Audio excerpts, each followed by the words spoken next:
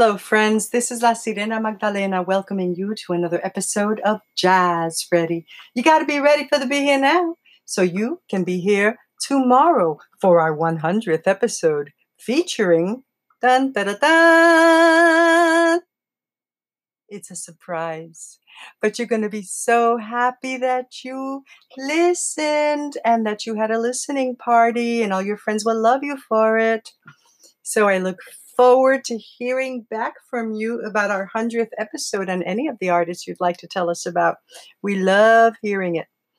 And so here's what I want to tell you, that on an earlier episode, I talked about Emily Glenn, who was one of my mentors in my youth, Emily Glenn. And there was another woman by the name of Barbara A. Holland. And both of these women have in many ways been erased.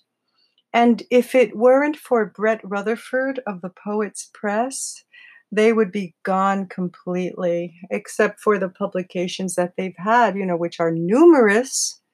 But when people don't know a name, it's just a crapshoot of whether you're going to know who they are or not. So thank you, Brett Rutherford, for all of the amazing books you have put together, you have edited, curated, and made available to the public. And because of you, Brett Rutherford, I am able to hold in my hand a collection of Barbara A. Holland, such a beautiful person who helped me so much as a young girl.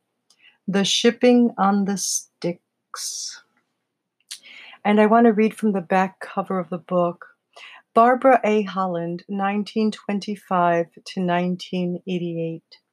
Was called the Sibyl of Greenwich Village for her sometimes eerie presence and her incantatory readings. By 1970, she had published her work in over 700 magazines and had read her work everywhere a poet could read. After seeing several small chapbooks published, Holland decided it was time to tackle the big New York publishers. The Shipping on the Styx, recently rediscovered in the Poets' Papers, was rejected by all the publishing houses by the end of 1972. What would have been her, quote, breakthrough, end quote, book is finally presented here. Its three parts include a solitary observer's impressions of bustling New York Harbor, a medley of her Manhattan-based poems that she read in coffee houses, and her blistering and unforgettable Gothic poem, Black Sabbath. Rounding out this volume is Songs of Light and Darkness, a manuscript that probably dates to 1951, the endpoint of Holland's graduate studies at the University of Pennsylvania. These poems show the poet embarking on her career as a devotee of the works of T.S. Eliot and perhaps of Thomas Hardy. Predating her New York style, this never-before-seen glimpse at the early Holland is a revelation. This is the 259th publication of the Poets' Press. And that is quite an achievement and something we should be very grateful for. And I am personally grateful to Brett Rutherford for this volume and for the volumes he put together of Emily Glenn's work. I can't remember at the moment what episode that was for Emily, but I encourage you to look through our archive and see. Tomorrow we celebrate our 100th episode, as I said earlier. And I look at this achievement, 259 publications of Poets Press, and I'm just so excited by it.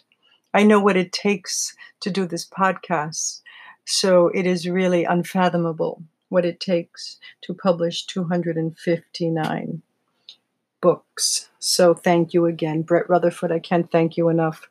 So I want to read one selection from the book, maybe two.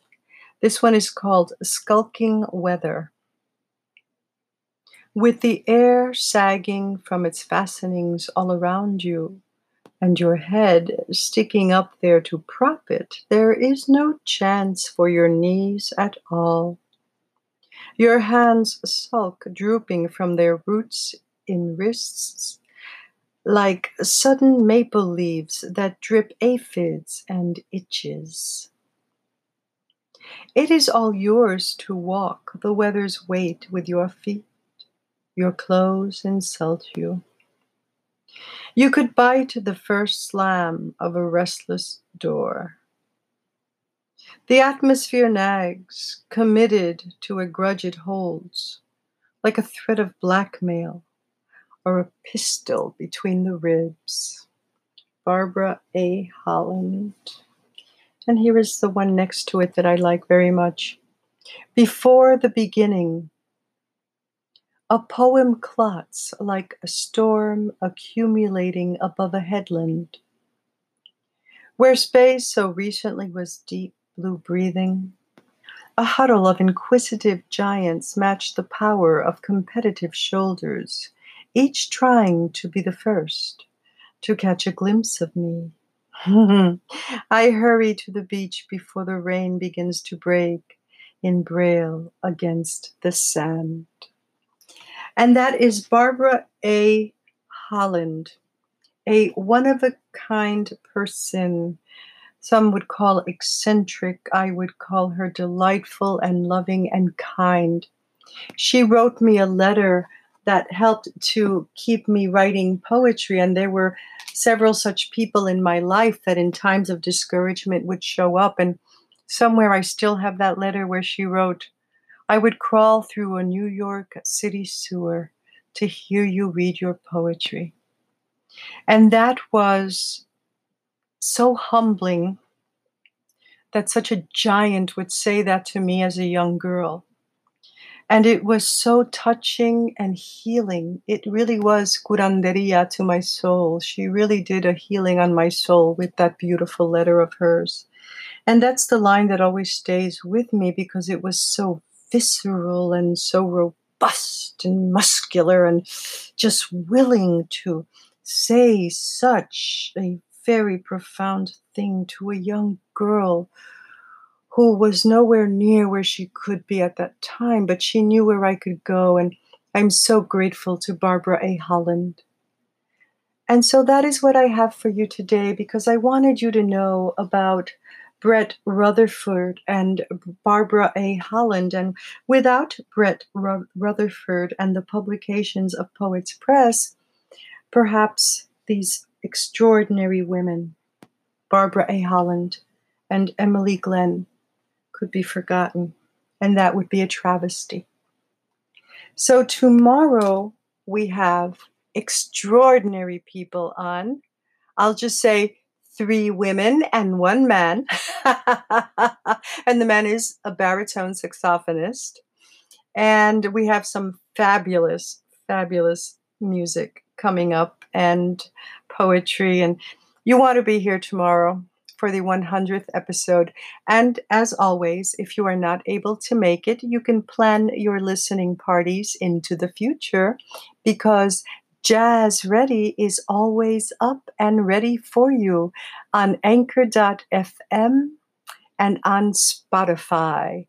So thank you for being with me. Thank you for giving me the honor and joy of sharing with you about Barbara A. Holland and the beautiful Brett Rutherford, who makes these books and their presence and their spirits possible among us.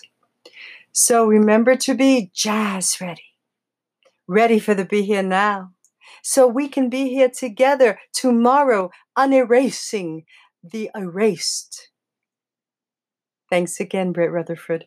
And I look forward to feeling you all tomorrow as we celebrate our 100th episode of Jazz Ready.